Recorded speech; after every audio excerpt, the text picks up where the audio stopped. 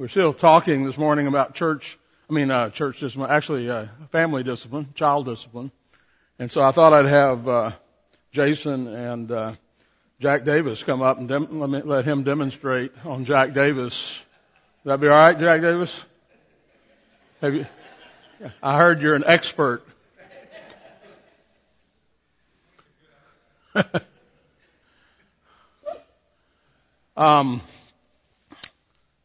So I'm just one thing I like about Sunday school, you just stop when you run out of time and then you just start back where you left off. So I'm going to do that, without a lot of introduction here. So a child must learn from the beginning, that it is the will of the parents and not their will that must be followed. That's really the central thing. Who's in charge?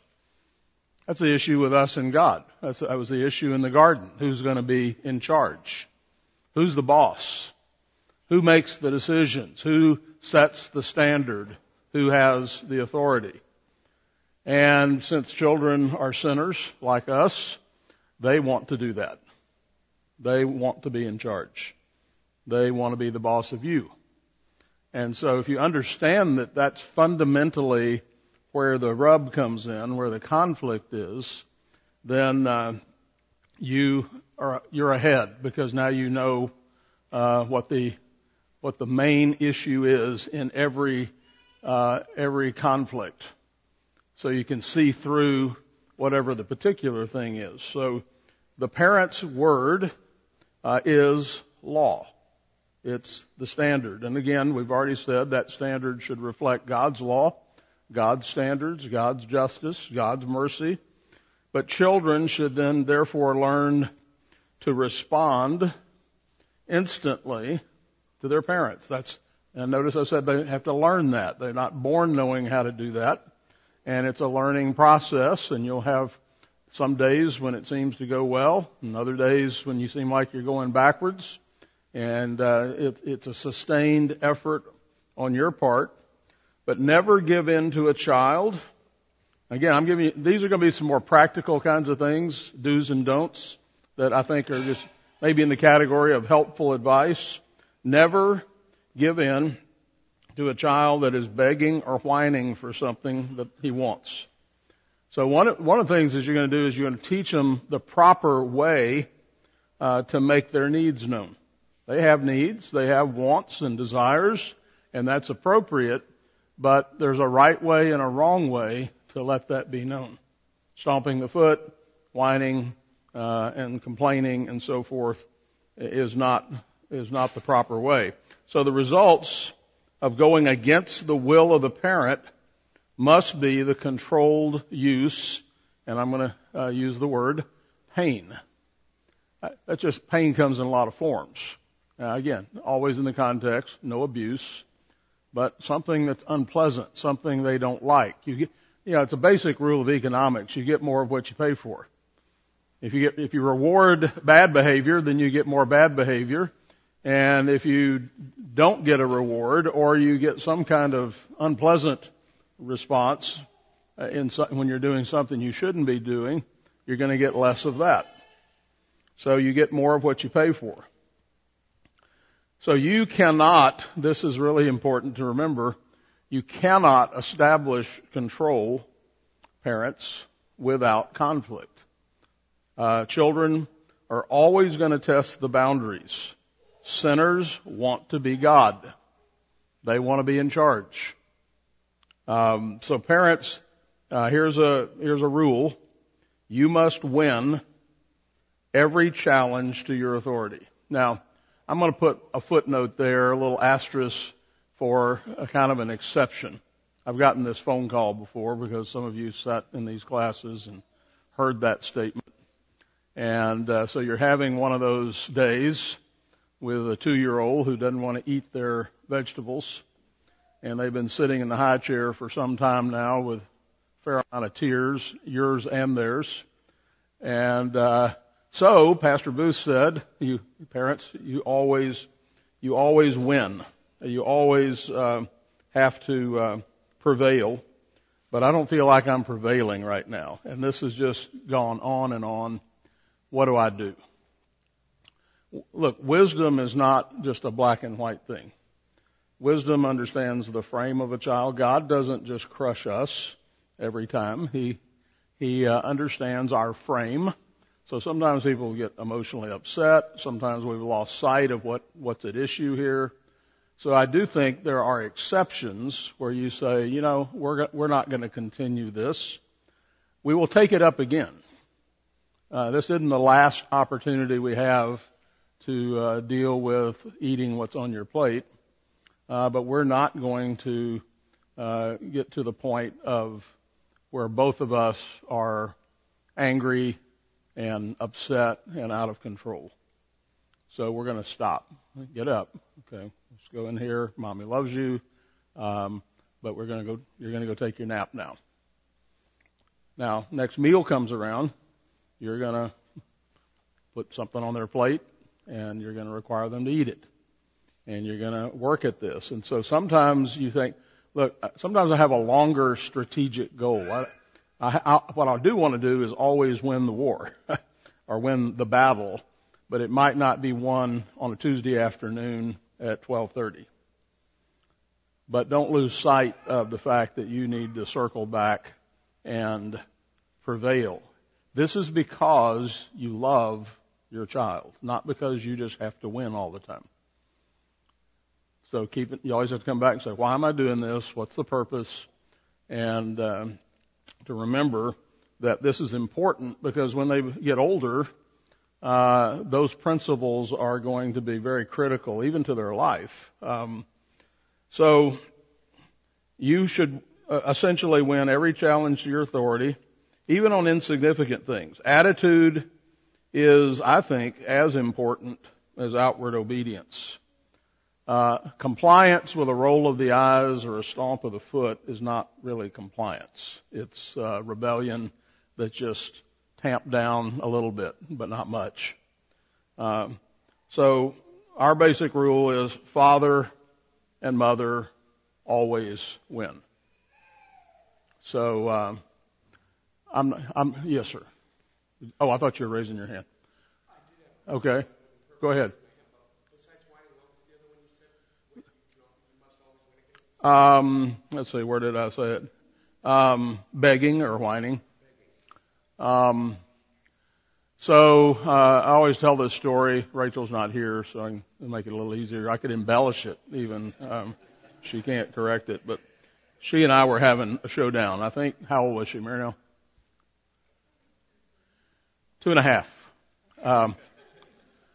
And it was at noon one day, and it was just a matter of, we were homeschooling, so Marinelle had the older two in the next room, Aaron and Kristen, and I told Rachel to pick up her blocks and put them in a basket, and she just stood there. And she'd picked up blocks many times. She understood English. This was not an issue of, she's too young to understand what I wanted. I said, pick up the blocks. It's time to put up your toys and get ready for a nap.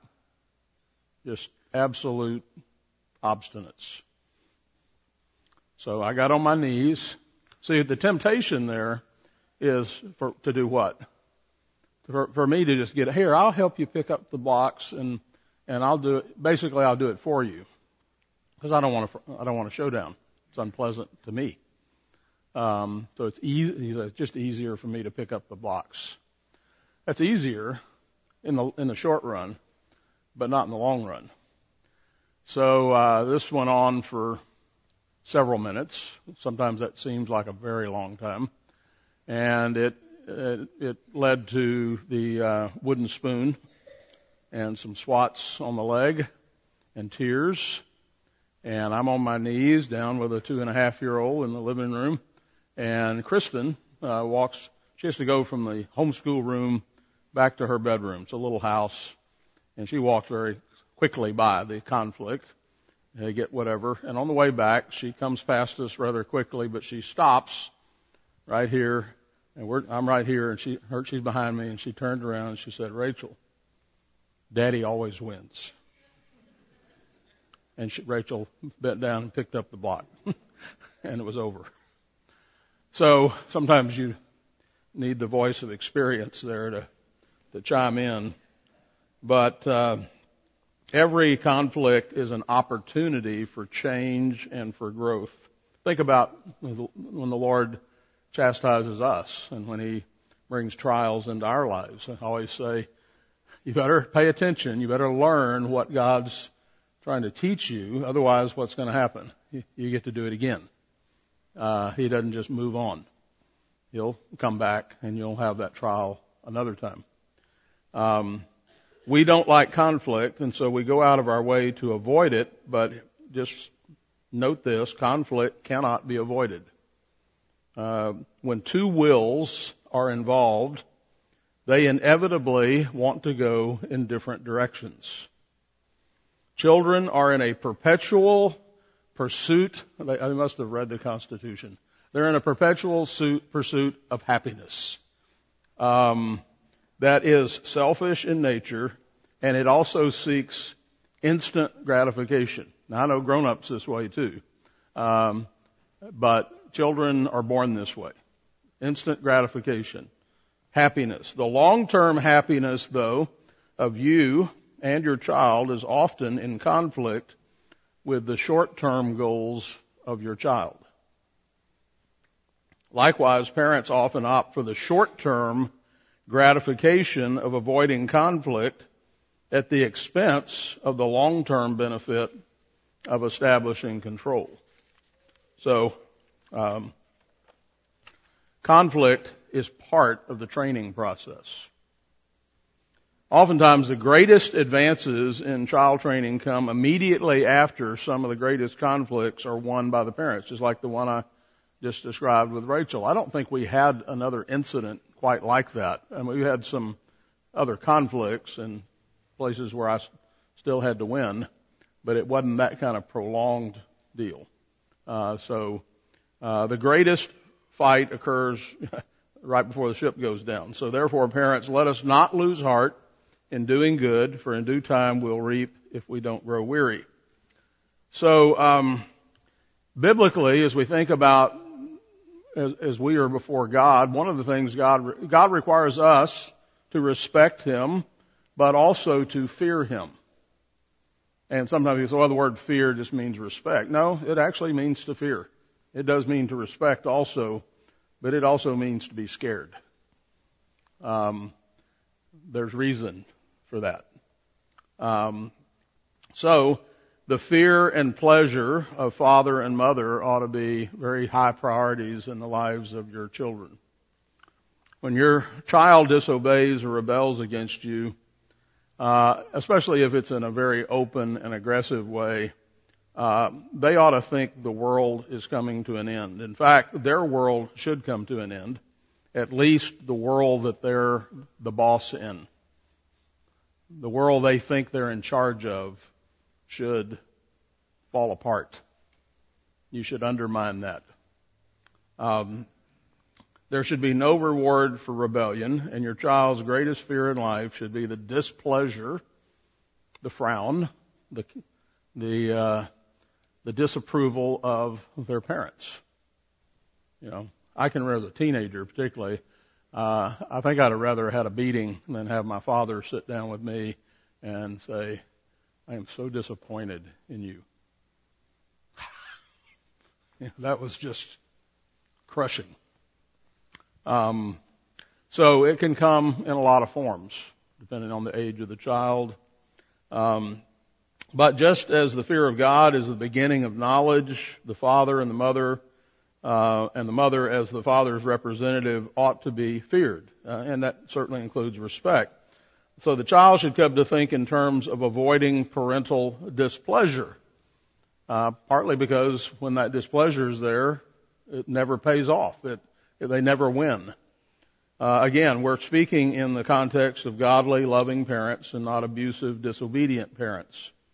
Your child's greatest pleasure in life ought to be to receive the pleasure and approval of father and mother. I told my dad last week, he'll be 90 in June, you never get too old to need and want the approval of your parents. To have them tell you they're proud of you or approve of what you've done. And just as the Christian should live to please God, children should live to please their parents. Therefore, parents, we need to work and be careful to be consistent and perpetual in offering both correction and approval. Because it's easy to focus on the things that need fixing, the broken things, but to forget to praise and approve of the others. One without the other cannot accomplish proper child training, because this is simply the training the way God trains. God says, well done, good and faithful servant. God blesses, God gives us joy, God forgives our sins, God welcomes us into His arms, He comforts us, He does all of that, and He chastises us because He loves us. Love is the motive for both of those. Now, it's important to distinguish in the child the difference between ignorance or childish ignorance and willful rebellion. I learned this from James Dobson in his book, Dare to Discipline, many, many years ago, and I think that's a good distinction. The difference between childish ignorance, they hadn't learned yet, they're still in the process of learning, or they just didn't know any better, versus willful rebellion. Some commands, some doctrine, a child can't obey because they've never been taught or trained. They might also be unable to do certain things that older children can do. They may lack the skill or the ability, and not all children are alike. Well, my other child could do this by the time they were 3. I expect all of them to do that. Well, that would be you're not using wisdom. All children are not the same. They don't all have the same ability. They don't all have the same cognitive ability. They don't all have the same emotional makeup. Some are more aggressive and some are more passive. Some are more sensitive. There's all kinds of differences in our children, and part of our task as parents is to recognize those and to work with those. So they might also be clumsy, or perhaps they really didn't hear what you said. They were distracted. Now, part of what you're going to do is teach them to listen. But on the other hand, willful rebellion is when a child either actively or passively rejects your authority. Basically saying, you're not going to tell me what to do. I'm going to do what I want to do anyway. They do know what to do. They do know what you want them to do. They are able to do it. They just don't want to do it. So the basic principle is this. The big picture of child training must always be kept in mind because a particular incident might seem inconsequential. Battles that are not won today will have to be fought later, and maybe on far less favorable ground. They will be harder later, especially if the child prevailed the first time, or 10 times, or 100 times. And suddenly when the stakes get higher, now the cost is higher, but you have all this pattern of not establishing your authority. So authority and control are always the primary issue. We're not talking about authoritarianism or being a tyrant as a parent. That's sinful. So again, always in the context of godliness. But the particular conflict between parent and child may be easy to excuse. She's tired or sick, or she hates that job. There's a lot of other excuses. But if it's sinful rebellion, it is still sinful rebellion. Well, if you hate the job, there are a lot of jobs I hate. In fact, that's part of what you're going to teach them. Sometimes there are jobs that you hate that you still have to do. I was thinking about this today. There are all kinds of things that I don't want to do that I need to do. And by the way, there are all kinds of things I want to do that I can't do. Isn't that life? Well, then teach your children that. You don't get to do everything you want to do, and you have to do some things you don't want to do. And you have to get happy about both of those. That's life. And the sooner you learn that, the happier you'll be. That's the irony of that. And it turns out when you do some hard things that you didn't want to do, it turns out you get a happiness and a joy and a satisfaction from having worked hard and done something you didn't want to do, but you did it. And sometimes if you just do everything you want to do and you get it turns out you're unhappy. It wasn't what you thought it would be. So,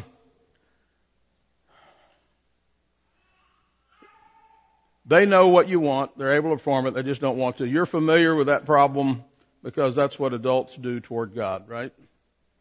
So remember, you get more what you pay for. When the child perceives any kind of payoff for their rebellion, you are guaranteed to get more of that later. I've used this before, but the kid at Walmart throwing a fit because he wants a toy and mom says no, and he's crying and kicking and screaming, and he might even get a little discipline or get chastised. He might not get the toy this time. But on the way in next time, mom says, now if you'll be a good boy, I'll buy you a toy. You see what just happened? He won. There's a payoff. It's worth throwing a fit. Might not get it today, but I'll get it next week. So what should that parent do? The kid that threw the fit, no toy today, maybe a spanking.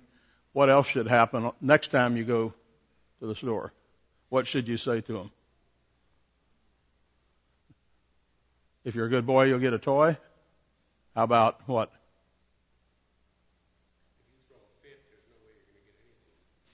There you go.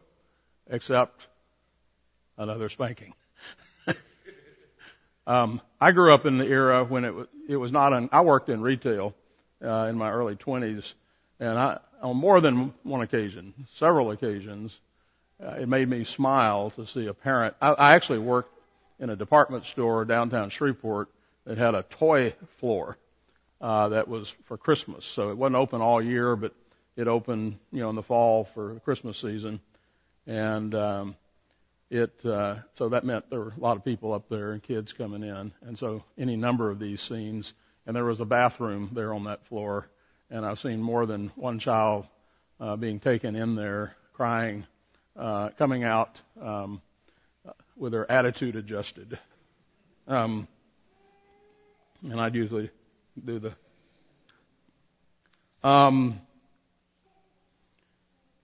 perhaps their unpleasantness causes you to avoid asking them to do things in the future.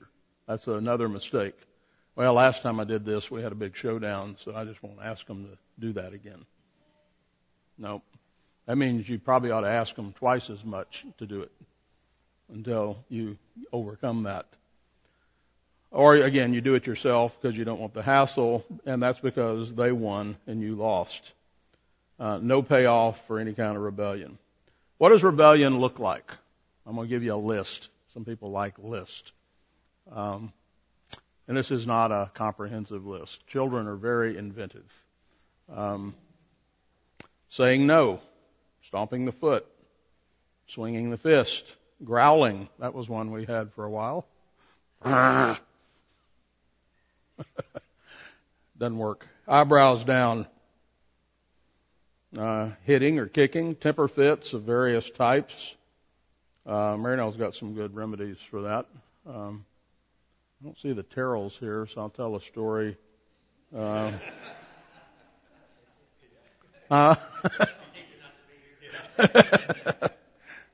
maybe it's harder if you're here and you hear the story, but what was it?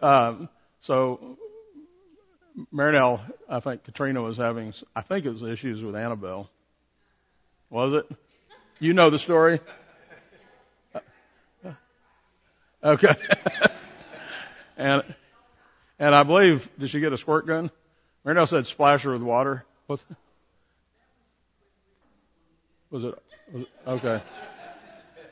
So, Marinelle did it with she got to do it with a grandchild out and she was keeping the, what's that? It was. So, Ben was throwing a fit. She was keeping the kids for a few days while Stephen and Kristen went somewhere, and she just got a little cup of water and said he was whining and pitching a fit, and she just got one of those little teeny paper cups and just splashed him. And after that, all she had to say, "You want me to splash you?" And then Caroline did something, and she looked at her and said, "Do you want to get splashed?" So I'm not saying that works forever, but there are various. Marinelle had her brother's teenage boys, and they were having some kind of quarrel in the kitchen, and her mother doused them with a scoop of flour. So they were both covered in flour. That put an end to in front of a friend, yeah. Okay, back to here. Running away while you're instructing or correcting. Talking back, whining, pouting. Then there are subtle or passive rebellion. Other children have other methods. Outward compliance with inward resentment. Facial expressions. I really like Diane Douglas's, where's Sarah? Are you in here, Sarah? Did your mom, you know about happy eyes? You remember happy eyes? What was that? Yeah. So if child's down, her mother would say, "I want to see your happy eyes." Is that how she'd do it? So, you know what? If you get happy eyes, it actually starts to change the heart, doesn't it? It's hard to get that happy face without something happening on the inside. But the opposite of that is unhappy eyes, glaring or clenching the teeth, passive rebellion, forgetting. You know, in the Bible, sometimes forgetting is a sin. That's why God says, "Don't forget to do this." That's part of the assignment, is not forgetting to do it. Failure to carry out instructions, or doing a sloppy job on a required task, doing what's required but not doing it in the right way. Delaying obedience until there's a new threat issued.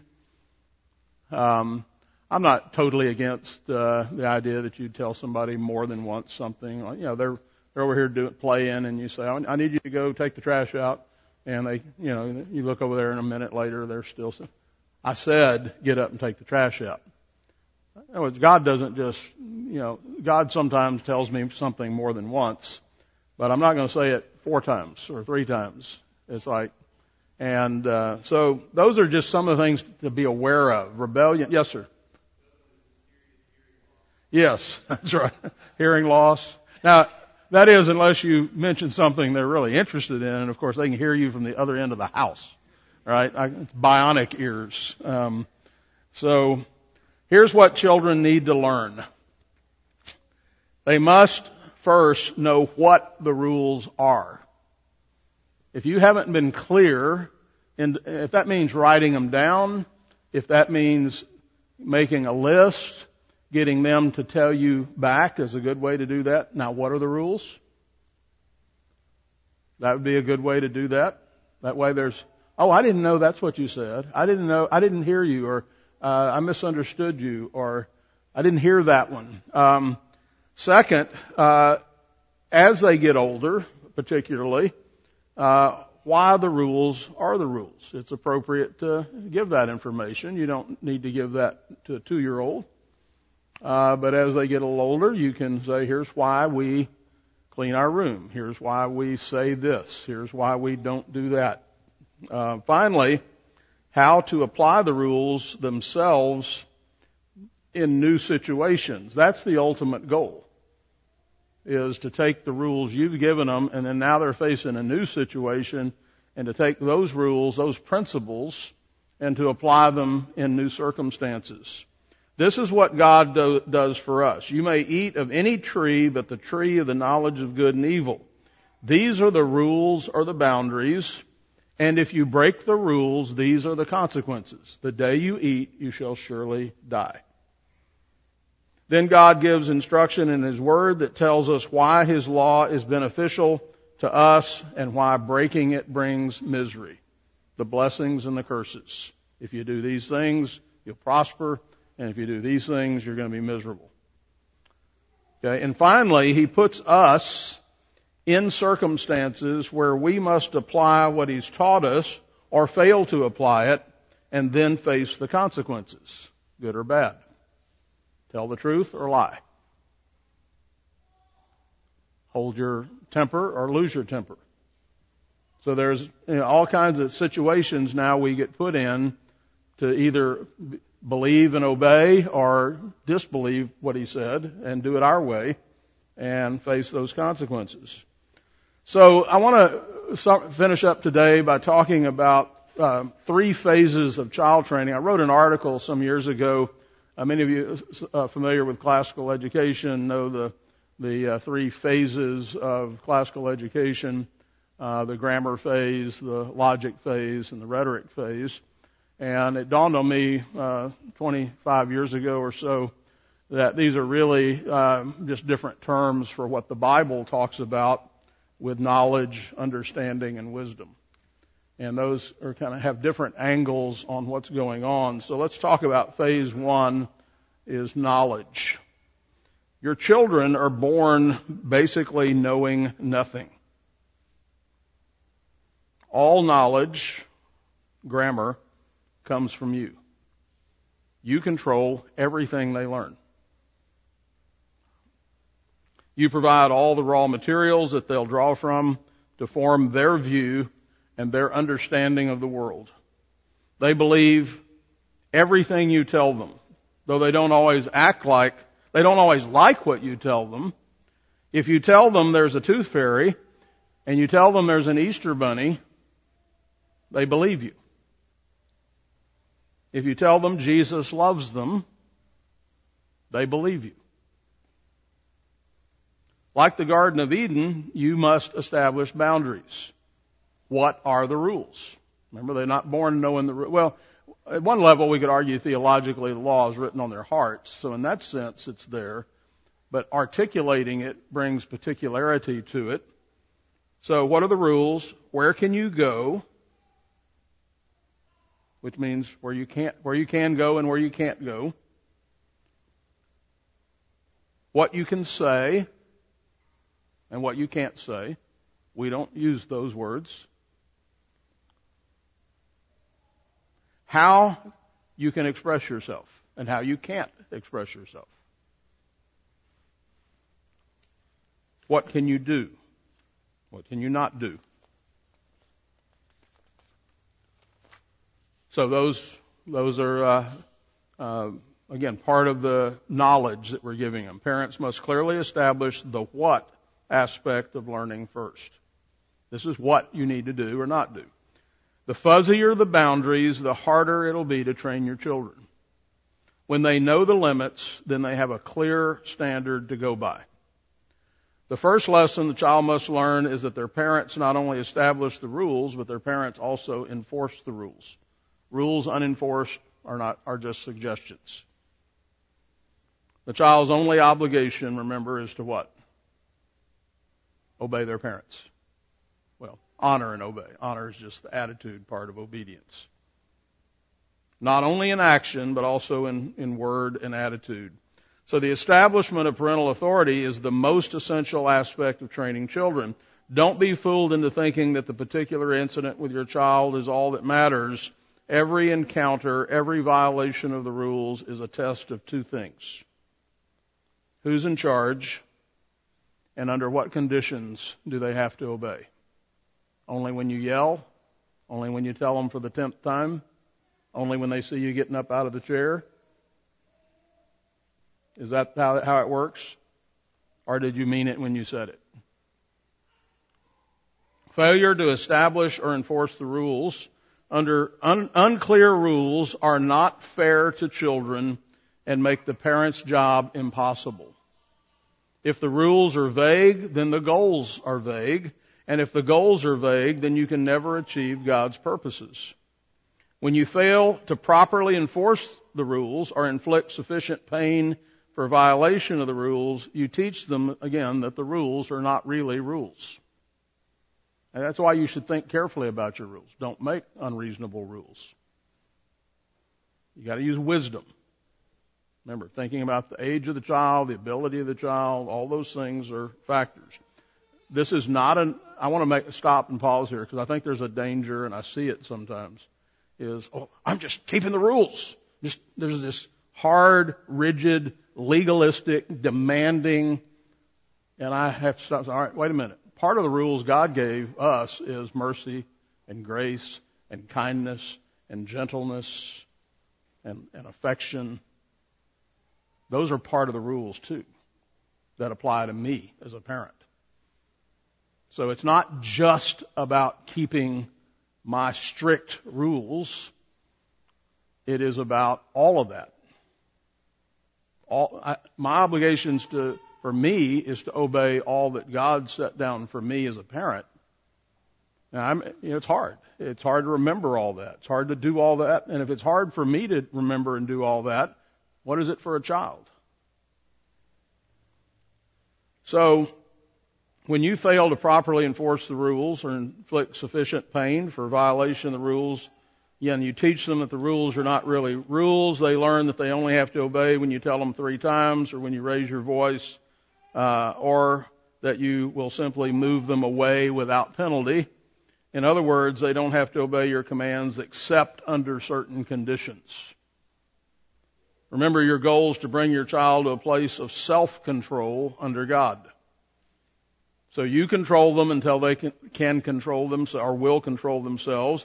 As long as they're obeying the rules, that is, living within the boundaries you've established, they are exercising self-control. And when they step outside the boundaries, you must be the controlling force to bring them back in to the boundaries.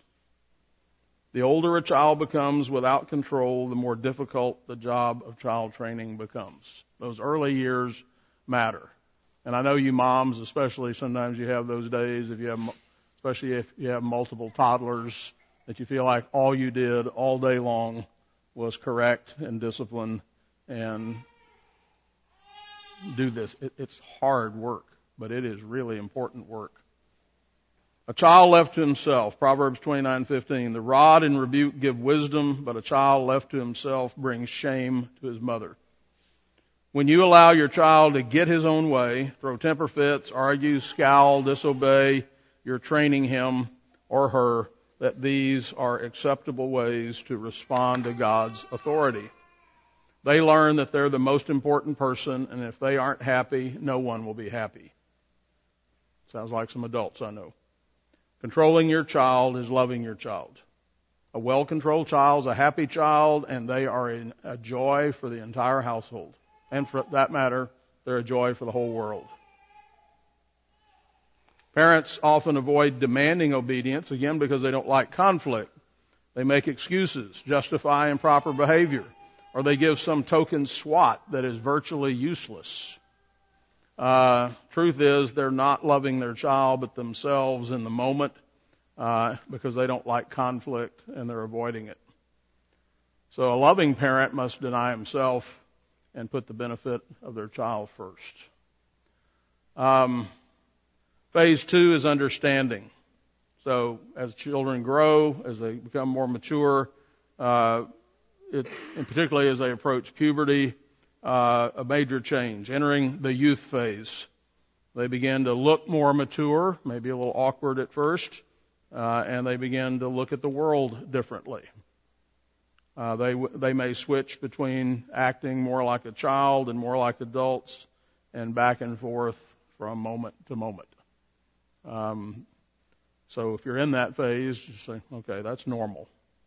This is how it works. By now, the parent's control should have already been established. Father and mother shouldn't have to be standing as nearby to ensure that the rules are followed. I think I've used this. It is in that sense like training border collies. I've watched them do this, where they train them to herd sheep, and they start out by the side and they have them on a leash, and then that leash gets longer and longer. In fact, they play a little trick on them. They'll put just a wire on the collar, a long one that the dog doesn't see. And so the dog gets further away, and they get a command to, wait a me or come by. Those are the phrases they use. That means go left or right and do this or that. And inevitably that dog will get far enough away, they think they don't have to do what they're told. And what they don't realize is they're still attached. So they get reeled in and corrected and try again. Eventually, a well-trained dog can be over a hill, out of sight, and they teach them whistle commands, and they can command a dog from hundreds of yards away with a whistle. And the dog just does what they're supposed to do. That's kind of an image of what we're trying to do here. Children begin to question things. They want to know why things are the way they are, including the rules. We've been telling them what to do. Now we begin training them as to why they're doing it, moving from the external control and establishing internal control. And because our goal is we want you to love the rules. We want you to love the standard. We want this standard to be your standard. If it's your standard, you'll keep it. If it's just my standard, you'll be looking for ways to get around it. They're starting to put the pieces together, trying to make sense of the world they live in. They want to understand. However, obedience is still required even if they don't understand. They don't always like your reasons. Or when parents choose not to give reasons, and this can be a difficult time for parents who, if you don't know why you have the rules you have. Granted, children don't always understand the reasons they're given. It's embarrassing to be asked, though, why we're doing something or why we believe something, and we're not prepared to give an answer. And then parents may be tempted to respond in anger, telling a child not to question their authority. This is new territory for both children and parents. Children, in their quest for understanding, may ask questions in inappropriate ways, thus prompting parents to reestablish control. You may not talk to me that way. Look at me. Let's sit down and have an adult conversation. You want to be an adult? Then let's have an adult conversation. Children in their quest to understand, parents who may have been used to not being questioned may resist such questions and interpret that as rebellion. But parental authority or control, if it's been established during childhood, the transition should be relatively smooth. Your children have come to see that your word is trustworthy, that you have their best interest at heart, that you too are obedient to God's authority, and you do what's right even when you don't want to. And you must now train them how to ask the why questions with respect, never challenging your authority. God does not have to tell us anything, but He frequently does so. And we're out of time, so we're going to stop there, and we'll get to the third one next time, which will be wisdom, which will be the third phase, which is our ultimate goal in bringing them to adulthood. Let's pray. Father, we thank you again for your word, for your instruction, for your fatherly kindness to us in establishing your law, your standards for us, for training us, teaching us, correcting us, and shaping and molding us into Christ-like followers. So, Lord, continue to help us do that and help us do that with our children. Bless us now as we prepare for worship. In Jesus' name, amen.